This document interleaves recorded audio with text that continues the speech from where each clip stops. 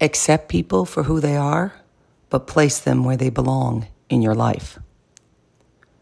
You can't change people. You can change your expectations. You can set boundaries and make decisions about how much time and effort you give.